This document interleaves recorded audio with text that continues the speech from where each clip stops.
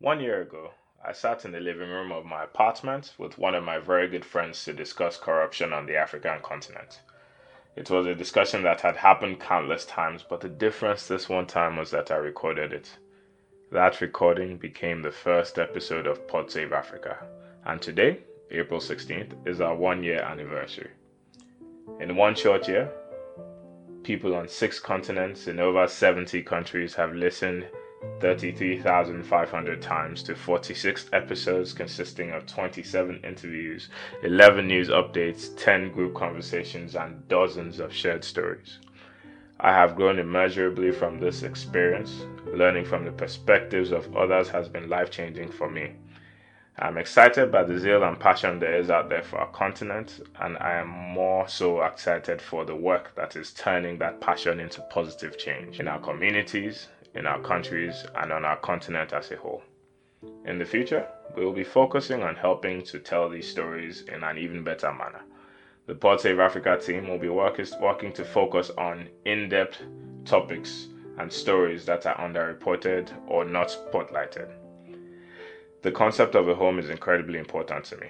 The importance of the places where our pillows lay cannot be understated. Thus, I am personally excited to talk more about the people who suddenly have had no home due to crisis or disruption within their homelands. Thank you so much for caring and listening and sharing and commenting and liking and discussing and just being amazing as listeners. Thank you for all the phenomenal guests that have shared their stories, perspectives, and opinions on the podcast. I thank my two phenomenal partners and co-hosts, Ifeanyi Keme and Oyinkansola Aderele. I thank the many people who have helped us along the way, the fellow podcasters who have shared our podcast on Twitter, the friends who have given me constructive criticism about the podcast and the many ideas that have helped me. I thank my girlfriend who purchased my first mixer. I thank my family who's been a consistent source of encouragement. And I thank God. In the subsequent minutes, my fellow podcasters will share some about why they joined the podcast and the things they've enjoyed doing. We have a lot of incredible things we're working on, and we will continue to tell our very own stories. I look forward to another season of Pod Save Africa. I'm excited about the many things we'll do. Like I said again, I'm excited about the many things people are doing on our continent. Please, if anything, I'd hope that this podcast helps to give hope about our continent, about the individuals seeking to better our continent, and about the future that we can create together. This has been Akiade Aderele, your host of Pod Save Africa, and thank you so much for listening, and I look forward to working and growing with you. Bye. Hi guys, it's Iffy. So I just wanted to touch base and sort of talk about why I decided to join the podcast, and I guess a topic that really hits close to home when I talk about the continent, and something that I'm just generally passionate about. So when I spoke with Aking about the podcast and about the ideas he had about the podcast, I immediately knew that it was something that I wanted to be a part of. During my time in college, I was part of the African Student Union, and I am just generally impassioned about, talking about the continent, learning more. As a disclaimer that I always put out there is I know nothing. I'm Jon Snow basically, but I really just enjoy learning more about the continent, about how things work, about our politics, about technology. And I think that the podcast is a great avenue for me to be able to do that, and I think that Aki and Oyinkan are just amazing co-hosts, and I learn a lot from them every time we record. So it's something that I actually just look forward to. So yeah, I definitely think that I learn a lot on the podcast, and that's part of the reason why I wanted to be a part of it, because I knew that this would be as much of a learning opportunity as much as it would be, me getting to, just talk about general ideas that I have, or share things that I know as well. Something that I'm really passionate about and I would like to see improve is just the general sense of healthcare. I do think that healthcare on the continent of Africa is, for the most part anyway, and generally speaking, is extremely lacking. I do think that things could be way better. I think that policies need to be put in place that not only that just benefited the people more. I feel like right now most of the models we see for healthcare are just not centered on the people and not geared towards citizens. We see, the maternal mortality rate is still extremely high in many countries. The infant mortality rate is still very high in many countries.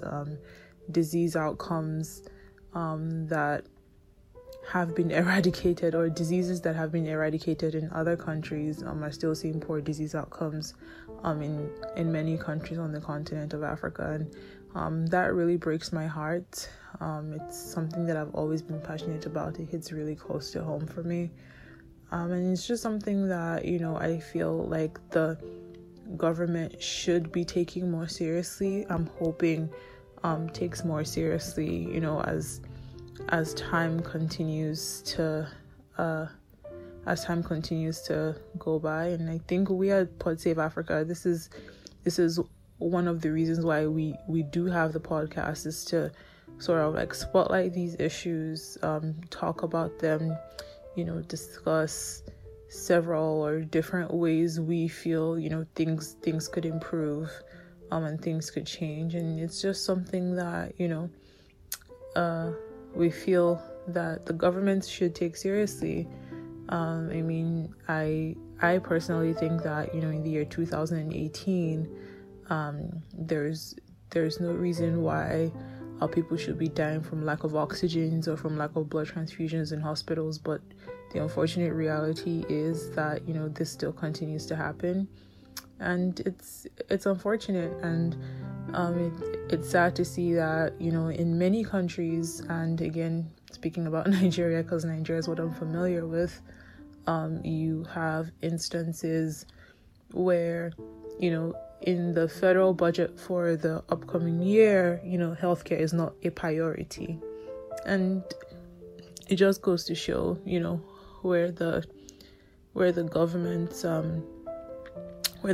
priorities lay, or lie. And it's just really unfortunate, and it's something that, we really hope that as time continues to go and as time continues to pass, things hopefully change.